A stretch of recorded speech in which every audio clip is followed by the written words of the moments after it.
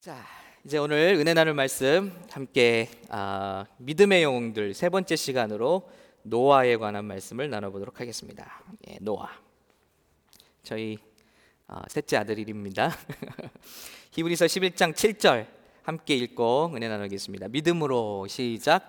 믿음으로 노아는 아직 보이지 않는 일에 경고하심을 받아 경외함으로 방주를 준비하여 그 집을 구원하였으니 이로 말미암아 세상을 정죄하고 믿음을 따르는 의의 상속자가 되었느니라. 아멘.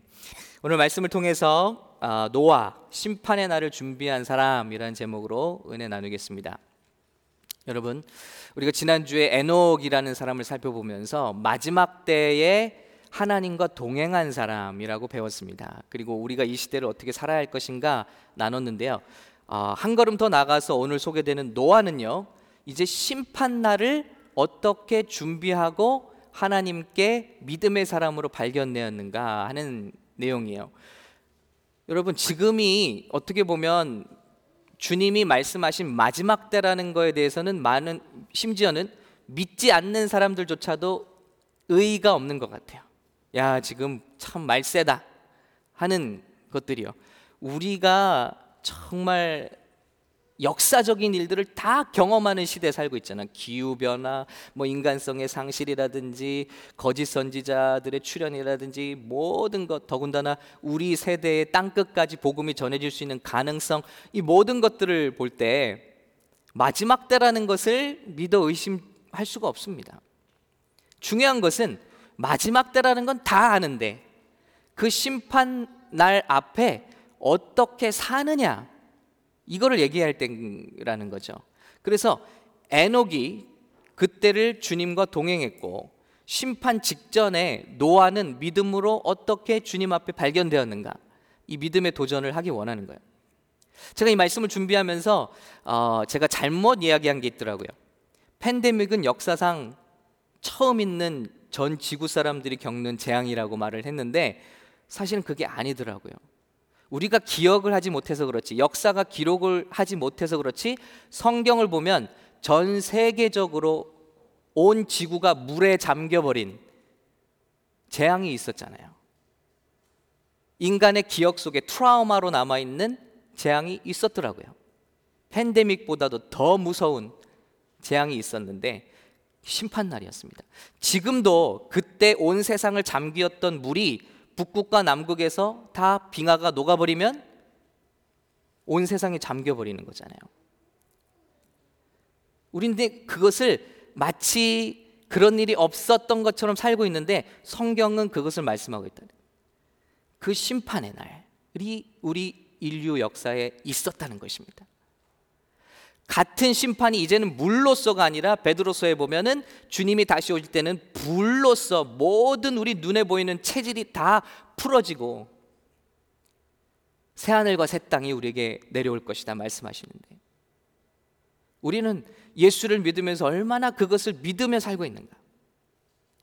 과거에 이런 심판이 올 줄을 전혀 본 적이 없는 노아는 어떻게 이런 하나님의 경고와 명령 앞에서 그의 믿음을 드러냈는가 하는 것이죠. 그것을 오늘 살펴보기 원합니다.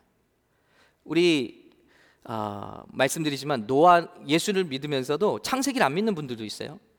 창조론을 안 믿는 분들도 있어요. 노아 홍수 무슨 전설같이 생각하시는 분들이 있어요. 그러나 우리 인간의 역사는 이것을 기록하고 있어요. 전 세계적으로. 예를 들어 우리 자녀들은 자기의 트라우마를 자기 그림에 남기죠. 그래서 아이들 심리 상담을 해보면 그림 그리게 하죠. 그럼 그 그림에 다 나타나요. 집에 실세가 누군지, 엄마가 이렇게 크면 엄마가 실세인 거예요. 예. 그리고 아기를, 자기보다 밑에 태어난 아기를 작게 그리거나 아니면 생략해버리죠. 그건 싫다는 거예요. 노아가 그린 그림을 제가 간직하고 있거든요. 예. 예. 그래도 저의 집에 실세는 아직 저입니다. 예. Dad, Mom, 브라더가 아니라 드라더가 됐어요. 자, 브라더, 안경 낀 브라더 누군지 아시겠죠? 예, 시스터 있고요. 조이 어디 있습니까? 여기. 점으로 돼 있어요. 점. 이게 뭐냐면 심리 상태거든요. 싫은 거예요. 예, 자기 동생 사랑을 독차지했는데 또 동생이 저희 셋째 아들 라니가 넷째 아들 노아가 태어나니까 어렸을 때 얘기하더라고요. 난 싫다고. 예. 사랑과 관심을 차지하다가 그림에 나타난 거예요, 여러분. 이 그림을 왜 보여드리냐면 인간의 고대 문명에 있었던 벽화들을 보면 그런 트라우마들이 나타나는 거예요. 한번 우리 인디언들, 그랜드 캐년에 남긴 인디언들의 벽화를 보면요, 이런 카툰처럼 기록이 남겨져 있어요. 그런데 이것이 놀랍게도 노아의 홍수 이야기를 담고 있다는 거죠. 그런데 이게 미국에 있는 그랜드 캐년만이 아니라 전 세계적으로 고대 문명의 이런 트라우마들이 기록되고 있는 거예요. 심지어는 중국의 그 신화죠. 이제는 신화가 돼버렸어요. 신화에 과거에 홍수가 있었습니다. 그래서 모든 인간이 다 파멸당했습니다. 그 중에 이런 배를 짓고 살아난 가족 이야기가 누아 이야기예요. 누아. 심지어는 이름까지 비슷합니다. 아무튼 이걸 보면요, 태양이 일그러져 있습니다. 타원형인 태양 아래 이제 한 노인이 경배하는 모습이 있죠. 신을 경배하는 모습이 있고요. 둘째 칸에 이제 큰 비와 물에 빠진 사람들, 홍수가 시작돼서 사람들이 손을 들고 아우성치는 모습이 나와 있습니다. 순서대로 카툰처럼 기록한 거예요. 세 번째 칸에는 물 위에 떠 있는 배가, 큰 상자가 그려져 있고요. 여기에 네모진 칸, 달력 같은 40개의 칸이 있습니다. 40일을 비가 왔다는 얘기죠. 그리고 그 다음 칸에는 다음 스토리죠. 둥근 해가 떠오르고 이제는 그 배에서 사람들과 동물들이 나오는 모습을 기록하고 있어요. 자, 그리고 다섯 번째 칸에는 무지개가 떠올라 있는 모습, 그리고 둥근 태양. 그래서 창조 과학자들은 지구를 이렇게 온 지구를 덮을 수 있는 물이 처음에는 없었는데 어디서 왔는가? 바로 창세기 1장에 보면 하나님께서 지구를 지으실 때 궁창 위의 물과 하늘 위의 물과 하늘 아래의 물을 만드시고 궁창 아래의 물을 바다라 칭하셨다 했습니다. 그래서 온 지구가 이 홍수라는 큰 사태 이전에는 굉장한 하나님의 완벽한 보호하심 가운데 장수할 수 있었고, 그리고 모든 생물이 저 북극부터 남극까지 모든 식물들이 다 열대 우림 기후에서 에덴 동산처럼 낙원 같은 삶을 누렸을 것이다 라고 생각을 하죠. 그 증거가요, 한번 다음 슬라이드 잠깐 볼까요? 여러 가지 홍수의 증거들이 있습니다. 이런 동토에서, 알래스카에서 발굴된 맘모스죠. 맘모스의 시체를 열어보면 그 배 안에 신선한 열대우림 풀들이 들어있습니다. 그 뭐죠? 급격하게 변동이 있었고 그것도 과거에는 얼음 땅이 아니었다는 것을 알 수 있죠. 당연하죠. 지금 빙하가 자꾸 제가 빙수라고 말하고 싶습니다. 빙하가 다 녹아내리면 히말라야 산맥까지 다 물에 잠기니까요. 지금 성경을 보면 너무 놀라워요. 이 홍수가 있고 난 다음에 지구에 사계절이 생겼다고 그랬어요. 그건 왜 그렇습니까? 바로 지구를 덮고 있던 온실 효과를 주던 장막이 벗어졌고 자전하고 공전하면서 이제는 계절이 생길 수밖에 없는 거죠. 그리고 극지방은 춥고 적도지방은 뜨거운 그런 기후변화가 생길 수밖에 없지만 과거는 그렇지 않았다는 걸 분명히 보여주는 거예요.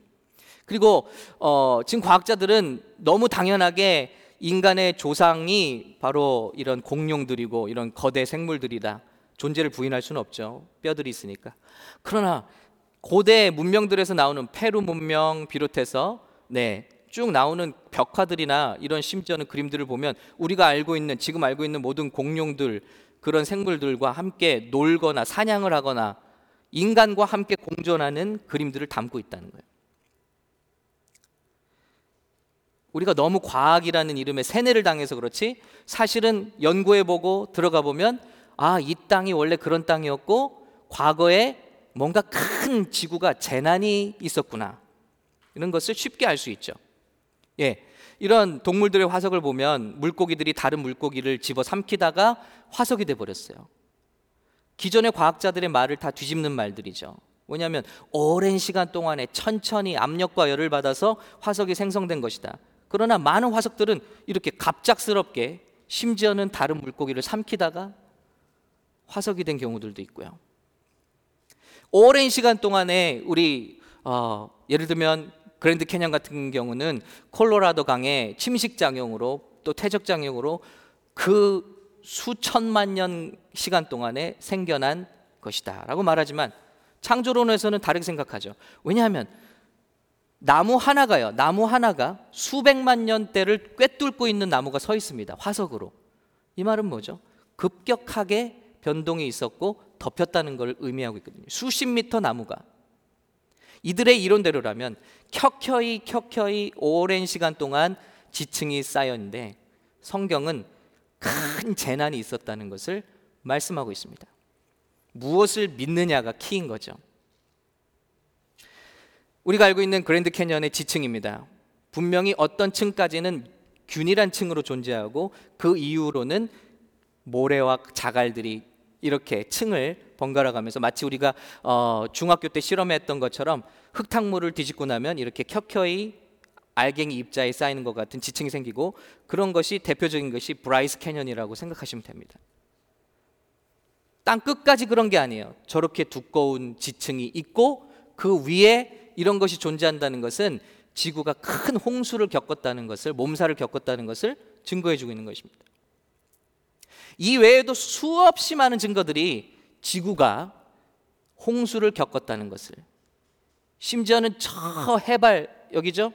1700m, 1300m, 3800m 안데스 산맥에 3800m 되는 산들이 바다에 잠겼었구나. 어떻게 알 수 있죠? 그 산 꼭대기에 염해가 존재한다는 거예요. 바닷물에서만 살 수 있는 물고기들이 지금도 살고 있다. 그리고 산 꼭대기에서 조개의 화석들이 발견돼요. 바다 조개의 화석들이 발견돼요. 물고기 화석들이 발견된다. 뭘 말하고 있습니까? 지구가 정말 성경의 말씀대로 한번 뒤덮였구나. 이런 일이 과거에 있었고요. 성경은 말씀하시기를, 그래서 팬데믹이 제가 잘못 얘기했다는 거예요. 우리가 기억 못해서 그렇지, 너무나 오래돼서 그렇지 지구는 심판을 겪었습니다. 그리고 주님의 말씀에 이제는 주님의 재림을 앞두고, 예전에는 물로 심판했으나 이제는 불로 심판하시고 심판주로 오실, 예전에는 어린아이의 모습으로 오셨으나 이제는 유다의 사자로, 재판장의 모습으로 우리에게 오실, 주의 주로 오실 예수 그리스도를 준비하라고 말씀하고 계신 것입니다. 이런 때 우리는 어떻게 살아야 되느냐? 그때를 준비한 노아는 어땠을까? 이걸 보자는 거죠. 먼저 노아는 순종으로 준비했다고 그랬어요. 창세기 6장 13절부터 17절까지 내용들이 나오는데요. 하나님께서 노아를 부르십니다. 그리고 세상을 멸하시겠다고 말씀하세요. 그리고 15절에 이런 아크, 배가 아닙니다. 사실 방주라고 하는데 사실 상자를 만들려고 하신 거예요. 상자. 노아는 이게 물에 뜰 때까지도 배라는 것을 몰랐던 거예요, 여러분. 우리는 알지만. 그래서 영화를 보면 배의 모습으로 나오지만 정확히 직사각형 모양의 상자를 만든 거예요. 엄청난 배의 크기죠. 하나님이 명령하십니다. 길이는 450피트, 규빗을 바꾼 겁니다. 넓이는 75피트, 그리고 높이는 45피트로 3층 구조의 배를 지어라. 배도 아닙니다. 아크, 상자를 지어라. 이런 크기의 구조물은요, 배는요 19세기까지도 지어진 적이 없대요. 그런데 놀라운 것은요, 이게 1대6의 비율이잖아요. 이 상자를 1대6의 비율로 만들어서, 배를요 1대6의 비율로 만들어서 띄울 때 가장 안정적이래요. 그래서 지금도 심지어는 이 비율에 따라서 미국의 항공모함들이 만들어지기도 했고 1대6, 1대7, 1대8이라는 비율로 모든 실험을 해봤는데 이런 비율이 물 위에서 가장 안정적이더라는 거예요. 할렐루야. 참 하나님의 지혜 놀랍죠. 아무튼 그런 배를 만들라는 거예요. 그러면서 6장 18절 이렇게 말씀하십니다. 너와는 내가 내 언약을 세우리니 너는 내 아들들과 내 아내와 내 며느리들과 함께 그 방주로 들어가고. 노아의 세 아들들과 며느리들, 그리고 노아의 부부, 그래서 총 몇 명이 들어가죠? 죄송합니다. 갑자기 두뇌를 깨우는 말씀을 드려서 노아 부부, 아들 며느리 부부 총 몇 명이 방주에 들어갔죠? 8명입니다. 아멘. 그래서 중국 한자로 배선자에는 배 모양의 입이 몇 개죠? 8개가 들어있습니다. 중국 한자에 창세기 비밀들이 많이 들어있는데요, 이런 방주를 짓습니다. 그래서 이 방주의 크기가 어떠냐, 실제로 한번 해보면요, 슬라이드를 볼게요. 실제로 이런 비율이 되겠고요, 그리고 3층 구조가 되겠고, 타이타닉호와 비교했을 때는 저런 사이즈가 되고요. 그렇습니다. 이런 길쭉한 모양으로 3층 구조로 되어 있습니다. 자, 계속 보여주시고요. 하나님께서 이 세상을 심판하고 너희를 살리는데 이렇게 어떻게 보면 쓸데없이 큰 걸 지으시라는 거예요. 이게 과학자들이 계산해 보면요, 139만 6천 큐빅피트래요. 이게 크기가 환산하면요, 기차 컨테이너 지나가는 거 보이시죠? 522개가 들어가는 사이즈라고 합니다. 엄청난 사이즈죠. 이 세상의 동물을 평균 양의 크기로 잡으면요, 그 양이 몇 마리가 들어가냐면요, 12만 5,280마리가 들어가는 사이즈래요. 근데 지금 전 세계에 있는 동물을 양의 크기로 평균을 잡으면 2마리씩 집어넣어도 120개면 된대요. 컨테이너 120개 사이즈. 그런데 방주의 사이즈는요, 여기에 그런 동물의, 그 당시엔 더 많은 동물이 수가 있었겠죠? 2배를 하고 음식물과 모든 물건을 집어넣어도 충분했다는 거예요. 어떤 사람들은 말할 거예요, 코끼리는요 그렇게 큰 걸 어떻게 집어넣어요? 여러분의 답은요? 새끼를 두면 되잖아요. 하나님이 인도하셨다 그랬어요. 노아 다 동물 2마리씩 잡으러 쫓아다니는 거 아니고 하나님께서 그 앞으로 인도하셨다 그랬어요. 하나님이 지혜가 있으셨겠죠. 보지 않아서 모르겠습니다만, 양의 크기로 환산을 해도 다 집어넣어도 부족함이 없었다. 창을 내라고 하십니다. 정상에서 1규빗 아래, 팔꿈치 하나 정도 아래에 저렇게 구멍을 내라고 하신 거예요. 참 놀랍죠?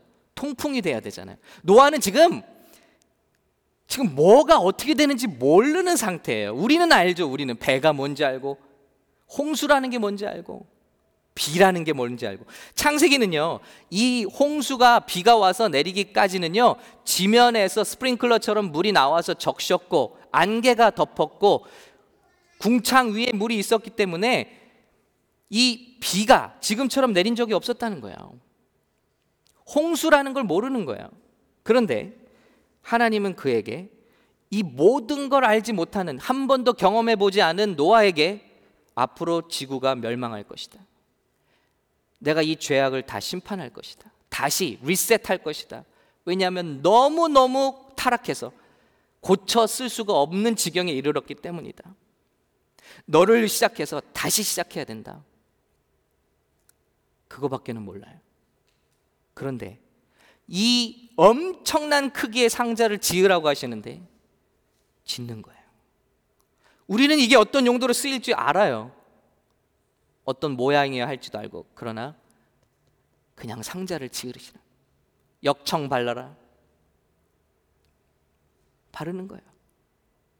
여러분, 무려 120년 동안 이걸 지어야 했다고 했어요. 이 노아를 말하는 것입니다. 창세기 6장 20절에는 이렇게 기록하고 있습니다. 새가 그 종류대로, 가축이 그 종류대로, 땅에 기는 모든 것이 그 종류대로 각기 둘씩 내게로 나오리니 그 생명을 보존하게 하라. 너는 먹을 모든 양식을 내게로 가져다가 저축하라. 이것이 너와 그들의 먹을 것이 되리라. 노아가 그와 같이 하여 하나님이 자기에게 명하신 대로 다 준행하였더라. 이게 놀라운 거죠. 하나님이 자기에게 명하신 그 모든 것을 다 준행하였더라. 창세기 7장으로 넘어갑니다. 여호와께서 노아에게 이르시되 너와 내 온 집은 방주로 들어가라. 이 세대에서 내가 내 앞에 의로움을 내가 보았음이라. 여러분, 노아의 삶을 보시기 바랍니다. 참 믿음은 이해할 수 없는 것을 순종하는 행동을 낳았어요. 야고보서는 말합니다. 행함이 없는 믿음은 자체가 죽은 것이라. 노아의 참 믿음은 이해할 수 없는 것, 보일 수 없는 것, 보지 못하는 것을 순종하는 행함으로 나타났어요. 여러분, 우리도 마찬가지죠. 여러분, 예수님 봤어요? 천국을 보셨습니까? 환상으로 보신 분들도 있죠? 그러나 진짜 봤습니까? 우리가 마지막 때의 심판이 어떻게 될지 압니까? 보았습니까? 볼 수 있습니까? 이해할 수 있습니까? 주님의 휴거라는 것, 주님께서 공중에서 우리 이름을 부르시며 끌려 올라가심을 당하는 것, 누가 봤습니까? 이것을 믿는 것이죠. 그리고 이것을 믿기 때문에 그때를 준비하는 삶을 사는 것이죠. 순종하는 것이죠. 믿는다면 그의 준하는 순종이 당연한 것이고, 그것이 믿음으로 하나님께 의로움으로 발견된다는 것입니다. 여러분, 행위가 믿음을 증거하는 것이 아니라, 믿음이라고 여겨지는 것이 아니라, 참 믿음이 있다면 움직일 수밖에 없고 순종할 수밖에 없다는 것입니다. 이 믿음이, 참 믿음이 노아에게 있었다는 것입니다. 저와 여러분, 우리가 아는데 그치지 않고 순종하고 행하여 주님 오실, 우리가 보지 못했으나 분명히 경고하고 있는 그때를 준비할 수 있는 저와 여러분 되기를 간절히 축원합니다. 두 번째 설교는요, 우리 노아는 순종했을 뿐만 아니라 세상에 설교를 했다는 거예요. 오늘 본문을 볼게요. 히브리서 11장 7절 같이 읽을게요. 믿음으로, 시작.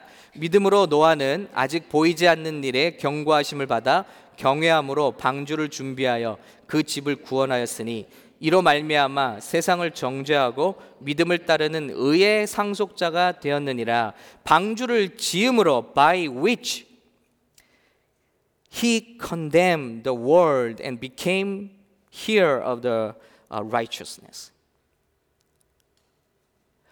방주를 순종하며 지음으로 세상을 정죄하는 설교를 했다는 거예요. 정죄했다는 거예요. 세상을 정죄했다. 의인으로서 세상에 선포했다는 거예요. 이 말이 뭡니까? 여러분, 노아는 120년간 방주를 짓습니다. 수많은 타락한 사람들, 별별 모습의 사람들이 지나가며 조롱하며 손가락질하며 저 미친 거 아니냐, 지금 뭘 하는 거냐, 전 생애를 들여서 왜 산에다가 지금 나무를 잘라 저런 알 수 없는 일을 하고 있는가? 그때마다 노아는 대답했을 거예요. 여러분, 하나님께서 이 세상을 멸망시키신답니다. 우리에게 기회가 없습니다. 이거 외에는 기회가 없습니다. 여러분, 회개하십시오. 하나님께서 이 세상의 죄를 보고 계십니다. 이 세상의 타락을 보고 계십니다. 그리고 한 사람도 멸망치 않고 구원받기를 원하십니다. 그때마다 설명했었어야 될 거예요. 하나님께서는 길이 참으시다가 무드셀라가 죽을 때, 969세를 살고 죽을 때 성경에서 가장 오랜 역사를 살았죠. 가장 오래 참으시고 홍수를 시작하셨습니다. 그는 단순히 심판날만 기다리고 있지 않았어요. 조롱을 받고 손가락질을 받았지만 묵묵히 그 일을 순종했고, 뿐만 아니라 하나님 앞에 그 믿음으로 세상을 설교했다는 거예요. 구원받으십시오. 회개하십시오. 여러분, 여기에 키가 있습니다. 저와 여러분의 삶은 어떻습니까? 우리의 삶이 누군가에게 경고의 메시지를 보내고 있습니까? 정말 이때가 마지막 때이라는 것을 알면서 우리는 그 삶을 준비하고 있습니까?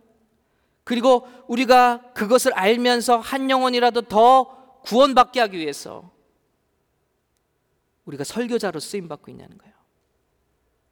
무슨 일을 하건 예수를 증거하고 있느냐. 하나님 앞에 성공적인 삶이 무엇인가? 우리의 믿음이 삶을 통해서 드러나고 있냐는 거예요. 어제 목사 4분 될 분을 쉬치를 하는 시간이 있었습니다. 그러면서 저에게 질문 차례가 돼서 제가 질문을 던졌어요. 왜 주님을 하면 여러 가지 방법이 있는데, 말씀을 전하는 방법도 여러 가지고 복음을 전파하는 방법도 여러 가지인데 왜 굳이 목사가 되려고 하시냐? 저도 질문을 던지고 나는 왜 목사가 됐지? 우리 함께 고민했습니다. 왜 목사가 되느냐? 한 사모님, 이제 사모님들도 다 쉬치를 하거든요. 이게 동의가 됐는지 비전이 쉐어가 됐는지. 한 사모님 막 울어요. 자기가 의사가 되려고 생각했는데 남편이 이 길을 가는 바람에 자기도 그 길을 가야 되게 생겼다. 그런데 기쁘다. 아직 몰라서 그러는구나. 저는 속으로 그랬습니다만 고민되는 거예요. 이게 고민되는 질문이죠. 왜 많고 많은 방법들이 있는데 당신들은 왜 목사가 되려 하느냐? 우리는 답을 얻었습니다. 그건 뭐냐면 효과적이고 다양한 방법들이 있지만 하나님께서 우리를 그 자리로 부르셨기 때문입니다. 사모님들에게 물었습니다. 어떤 목사님 물으셨어요. 여러분은 사모의 콜링이 있으십니까? 근데 제 속으로 성경에 어디 사모의 콜링이 있지? 사모의 콜링 없어요. 사모들의 죄는 목사 될 사람을 사랑한 것밖에 없어요. 그렇지 않은가요? 어디 성경에 사모의 콜링이 있냐고요? 우리가 다 만들어낸 거예요. 우상같이 만들어낸 거예요. 사모라 함은 이런 치마를 입고 눈에 보이는 듯 보이지 않는 듯한 곳에서 미소를 씩 지으며, 다 우리가 만들어낸 거잖아요. 그게 사모입니까? 어디 성경에 그게 사모라고 말합니까? 제가 그 사모님 식사까지 끝나고 쫓아가서 얘기했어요. 사모님, 그렇게 생각 안 하셔도 돼요. 사모님에게 부르신 그대로 사는 게 하나님께 영광이고, 목사님은 목사님의 부르심을 받은 거고, 사모님은 의사가 되고 싶다면 되십시오. 그래서 하나님의 꿈을 이루십시오. 여러분, 마지막 때가 가깝다고 교회 모여서 흰옷 입고 우리가 모여야 하나요? 어느 곳이든지 여러분을 부르신 그곳에서 설교하라는 것입니다. 아멘. 삶으로 설교하라는 것입니다. 모르겠어요. 이 말씀을 듣고 있는 사역자나 우리 목회자들 계실지 모르겠는데 저도 갈등했어요. 목회가 갈등이 있고 어려울 때마다 내가 과거에 왜 그걸 그만두고 왔을까? 심지어는 꿈에 나타나요, 여러분. 꿈에 제가 막 치과교실 앉아서 공부를 계속하고 있는 거예요. 막 의사가 된 거예요. 꿈에 나타나. 얼마나 아쉬웠으면. 그런데 어느 순간 완전히 정리가 제 마음속에 돼버렸어요. 그건 뭐냐면 제가 아무리 제가 원하는 일로 그런 모습으로 성공을 했다 할지라도 평생 하는 일은 결국 남의 입속을 들여다보고 있었겠구나. 근데 지금은 얼마나 감사한가. 그런 일을 고치는 일만이 아니라 정말 중요한 영혼을 고치는 일, 살리는 일, 그리고 제일 중요한 건 제가 이 부르신 곳에 있다는 것, 그 자리에 있다는 것. 참 신기하죠. 음식이 우리 입속에 있고 상위에 반찬통 속에 있을 때는 너무 깨끗한데 똑같은 음식이 바로 1초 뒤에 하수구에 떨어지면 우리는 만지기도 싫어요. 왜죠? 제자리에 있지 않기 때문에. 흙이 이 화단에 있을 때는 좋은 건데 집 안으로 들어오면은 먼지라고 쫓아내요. 왜죠? 제자리에 있지 않기 때문에. 내가 제자리에 하나님이 부르신 자리에 있는 게 얼마나 감사한 일인가. 그리고 그것을 통해서 제가 예수님과 긴밀한 관계를 가질 수 있고 말씀을 선포함으로 영혼을 구원할 수 있는 이 일을 하고 있는 것이 얼마나 영광스럽고 감사한 일이고 이 일에 불러주신 것이 얼마나 감사한가. 할렐루야. 저는 행복합니다. 간증을 보시기 바라요. 아들이 한 달 전 저 앞에서 칼로 자해를 한 힘든 시간이었습니다. 이런 아픔이 있겠습니까, 여러분? 아들이 여러분 보는 앞에서 칼로 자해를 해요.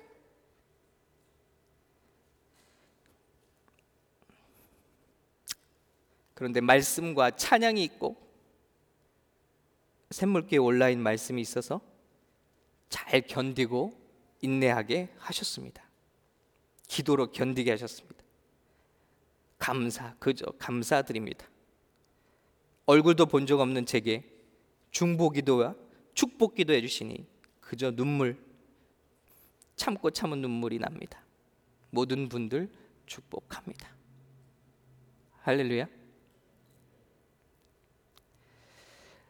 샘물교회가 저에게 큰 위로자가 되십니다. 예배 참석하며 기도 제목 나눌 때면 어느덧 시냇물에 온갖 더러운 것들이 씻겨나가는 듯 큰 은혜를 받습니다. 반드시 응답될 줄 믿습니다. 온라인 새벽 예배 통해 힘겹고 험난한 시간을 승리케 하셨습니다. 주님 더욱 사랑합니다.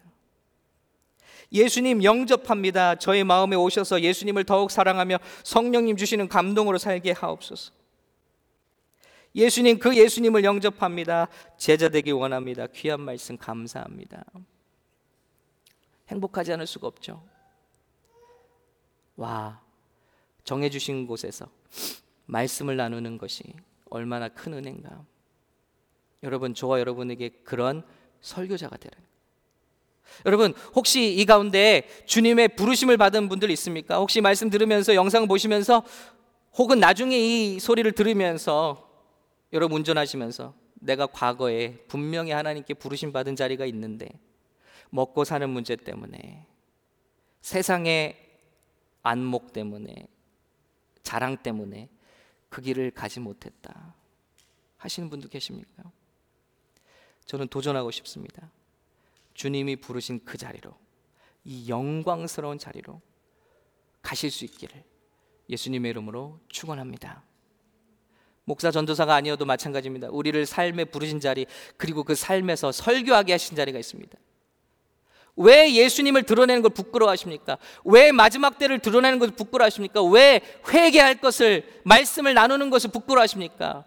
이 세상에 좋은 거, 노는 거, 먹는 것들은 다 우리가 자랑하면서 왜 교회는 자랑하지 못하고, 예수는 자랑하지 못하고, 말씀은 자랑하지 못하고, 내가 예수 믿노라고 똑똑하게 말하지 못하냐는 거예요.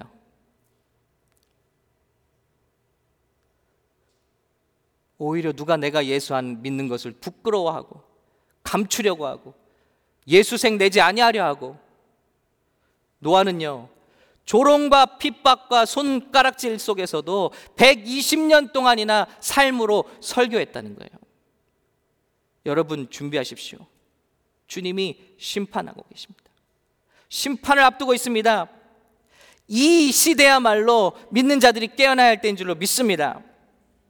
히브리서에서 노아를 꺼내는 이유가 뭐예요? 예수님이 재림이 늦어진다고 신앙을 자꾸 떠나는 사람들이 있는 거예요. 유대교로 돌아가고, 아닌가 보다, 과거의 삶, 예수 믿는 거 너무 어렵다 포기하고. 그런데 노아로 도전하는 거예요.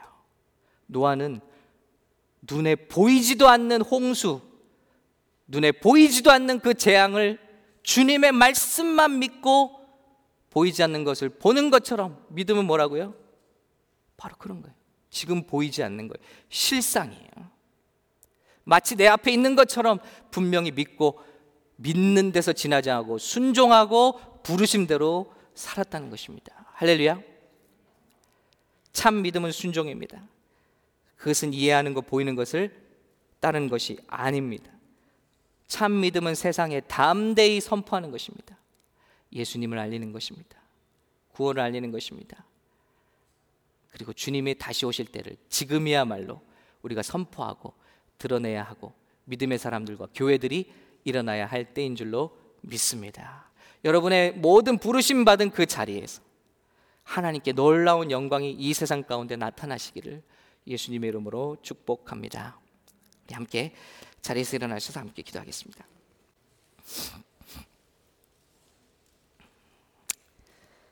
하나님 아버지 감사합니다.